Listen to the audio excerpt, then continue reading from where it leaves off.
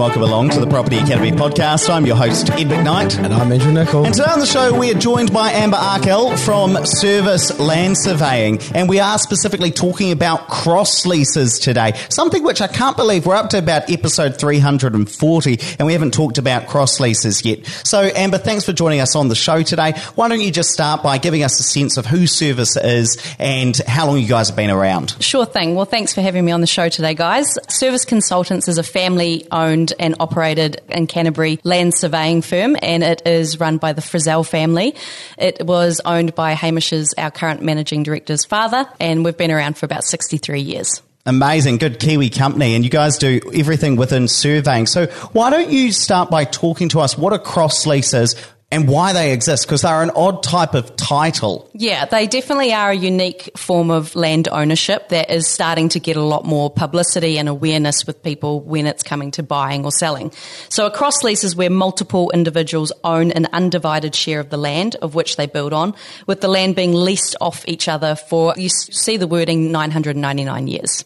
So they were established in the late 60s, early 70s, around the time when the Harbour Bridge was built, and it was a quick way for people to subdivide without having to go through the, at the time, development contribution costs, and it was an easy, quick way for people to get another dwelling on the property without having to do the full subdivision. And you can imagine that people back then would have thought this was great. You know, we won't divide the land. Both people who own the homes are going to own that land, and we'll just have two houses on it. Yeah. But now there are some issues around it. So why don't you talk to us about why people want to get out of cross leases and want to convert those into fee simple titles? Sure. So one of the questions I ask people when we get inquiries about their cross lease and they want to know a bit more about converting, I ask them, why are you looking to convert? What is the reason? Because there are varied reasons. And the main one that a lot of people are interested in is the potential uplift in value that changing from cross lease to freehold would enable. The other is the ability to renovate, alterate as they wish without having to get written neighbours' consent. That's often a big one. And it's just more, and then you avoid potential, there can be personality differences, shall we say, when it comes to people on cross leases. And so it's ticking a lot of boxes, and it's future-proofing a better title for your property and when it comes to selling as well. And actually, do people tend to look at this when they go to sell a property? Big time. Yeah. So and they panic. We want to change. And then I say, actually, guys, it's a bit of a process. And I know in the next episode, we're going to talk a bit more about case studies. And I've seen some real life examples, including some of my own, where it can be quite a challenge because if your neighbour doesn't agree to changes that you want to do, you just can't do them. And when you own your own house, you kind of expect that you can, but you can't. And that'd be changes to your property like renovations or specific renovations. What other things do sometimes neighbours, homeowners rather, prevented from doing because of the cross lease and their neighbour saying no? Yeah, well, I mean, you hear some real horror stories, and there can be some really blurred lines around what people need to get consent for and what they don't. Some lawyers would actually say that the internal renovations need neighbours' consent. In most cases, it's about the alterations to the flats plan. And so, for example, what might be a small deck they want to extend, what might be a carport, they then convert to a double garage. And then obviously by doing those alterations, which is another component of cross leases, is causing that defective title, which I'm sure we'll get to at another point. But, it comes with a whole bunch of people think they can just do these easy changes, and actually on a cross lease, you may need council consent for whatever structure it is you're building. You actually first then need your neighbour's consent in writing to protect it, and then get your council consent whereby the structure requires council consent, and then you need to look at updating the flats plan or changing to freehold. Now, I do want to get into the value uplift in a second, but first of all, talk to us, for those uninitiated, what's a flats plan? Sure. So on a cross lease, there's a legal document that's done by a surveyor that essentially, if you had a very stencil outline, black and white, and it just has the outline of the building, of the overall lease. Like a bird's eye view. A bird's eye view, very basic, very straightforward, but it is done by a registered land surveyor. It is what you go off. So as soon as you make an alteration, e.g. deck, e.g. carport, now a garage, you are then altering what's on the legal lodged flats plan. And that's where you'd have to have more hearty discussions with your neighbour and get their consent? Oh, absolutely. And it's not uncommon that people just rip and bust and just get it done. You know?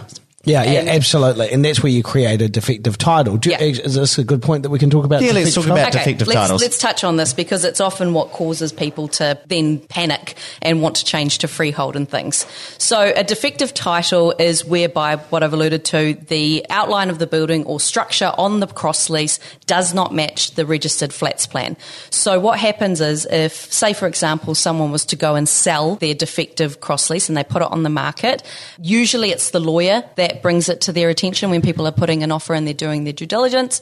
The lawyer will bring it up, hey, this is a defective title. Sometimes people will try and bargain down on price and do that. Banks and insurance companies are becoming a lot more reluctant to lend money on a defective title, and it can, and I've seen it happen, it can ruin sales. Yeah, actually, I will jump in and just talk about the property that I'm selling at the moment. So one of the properties that I'm selling at the moment, which is an older villa. So again, I'm going through a lot of my portfolio and getting rid of the old duds. Look, it's a great house, great family home, but it's just not a great investment because it doesn't meet healthy home standards anymore. It's on a cross lease, which we're not a big fan of at the moment, personally, and we can't get the neighbour to agree to fee simple it. My idea was that I could fee simple it, add some value, and then sell it off. They're just saying no, absolutely not. So it's a bit of a pain. So now we're just going through the process of getting rid of it so I can buy more. Now, it's been discovered, and I'm sure I probably knew this when I bought it, but didn't really care. It didn't affect me so much, that the carport is not on the flats plan. So the new purchaser has come to me and said, hey, my lawyer said I can't buy this until that's rectified. So now we've got a situation where we've got to tear down the carport. Now, of course, he's minusing some money off the purchase price, as he should, because he's not getting a carport as he thought he was. So now, of course, I can't get that signed off from the neighbour, who also won't let me fee simple it. So therefore, I'm losing money on a deal because of the cross-lease situation. So it can be a real challenge, and that's just one of the situations that I've been in where it became an issue. So tell me this, Amber, how does the lawyer know that it's a defective title? Because if, say, there's a carport that's not on the flats plan, but is there in real life, lawyers don't typically go and check out the properties before they give their consent or sign it all off. So how does the lawyer know it's defective? Yeah, that's where I guess we have a system whereby we use a platform that allows us to do an aerial view. So when I'm taking inquiries and talking people through all this information, I will pull up the flats plan and I will pull up the aerial view of the property, and I can actually see that garage is, hey, is that a carport or is that a garage now, or what is that, and talk that through people. And it's amazing the amount of people that have no idea, and it's really unfortunate the amount of people that have bought defective titles and are now trying to sell them and are now having the issue because it was never brought up in their purchase. Yeah. So it should be the lawyer, researching it, looking into it, asking questions, finding out, making sure it is. But if not, they can just ring us and we'll help them.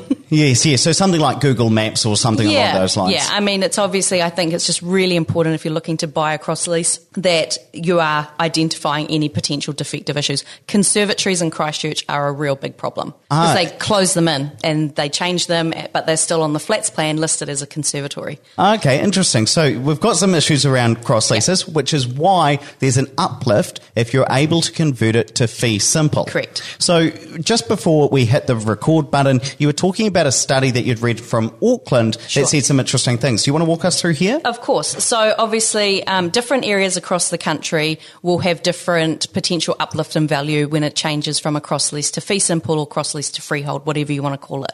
There's a study written by an Auckland property professor, albeit now it was a few years ago, but we still do refer to it in that he talks about the potential uplift for an Auckland cross lease property that goes from cross lease to freehold has anywhere between 7 and 18% uplift in value.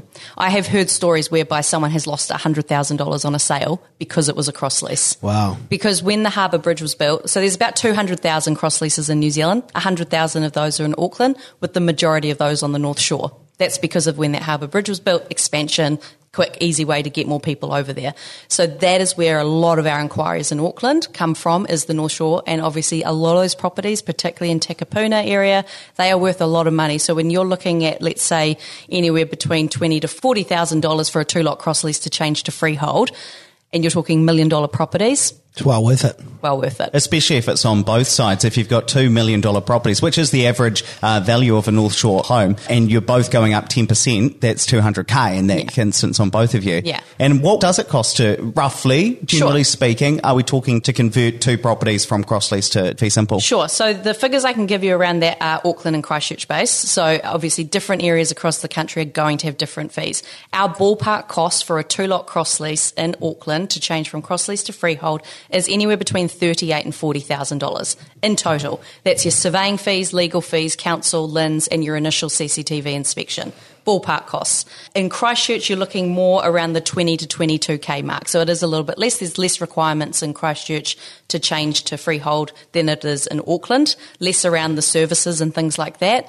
There is a misconception. People come to us and go, well, how much is it going to cost to separate out the services? You don't need to separate out the services. However, in Auckland, the services need to be in good order, met to the council's expectations, and that's why the CCTV inspection is done. But as long as both properties have separate water meters, you're pretty much good to go. And so just a question around this. So does both party end up with the equal amount of section at the end of this? Now, that is a really good question because a lot of, in the wording on a cross-lease, they say, let's just say talk 2-lot cross-lease for simple. It says that they have a half share. So you can imagine someone with a 2/3 house, someone's got 2/3 and the other one's got a third. They go, well, we own half the land. And that's not the case at all. You have a half share in the underlying use of the land. Right. However, the legal boundaries when you change from cross-lease to freehold typically are your current occupying areas. Now, it's not uncommon if people are working together, they get on well with their neighbour, they've inquired, they are okay with the pricing, they want to do it. There's not to say that they couldn't have conversations about, hey, well, we would actually really like a little bit more land or whatever.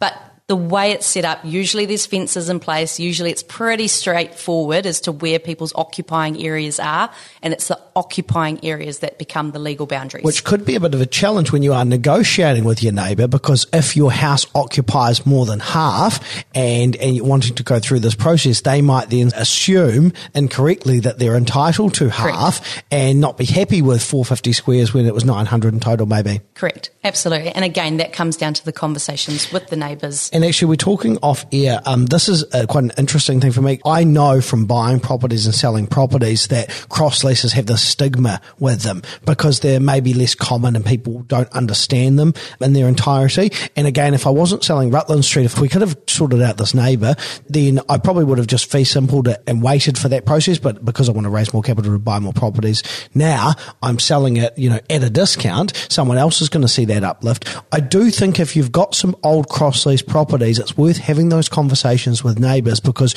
you do see a benefit in the open market because people understand what fee simple is. And I know that working with councils find these a bit of a pain in the butt as well. You're going to see, I think, in the future, an instance where the councils make it easier to fee simple these, and it might be that there's, a 2-year window that they just want to get them off their books so they give people time to rectify them, or not rectify them, to go through that process. Fantastic. Let's wrap it up there, but we will be back again tomorrow with more case studies about cross leases. Now, please don't forget to rate, review and subscribe to the podcast. It really does help us get the message out to more people. And hey, if you want to learn more about property with Andrew and I, why not come along to our free in-person live podcast recordings? We're coming to Christchurch, Wellington and Auckland in mid-September, completely free events. And so if you want to come along to those, tap or swipe over the cover art. There will be a link in there. You'll be able to click on that, or just go to opuspartners.co.nz/pod event. And the next week, we are going to release this event to our entire database. That's all 10,000 people. Up to now, I've just kept it on the podcast. So please do go and make sure you get those tickets before it sells out, because as soon as it goes out to the database, I know they will all go.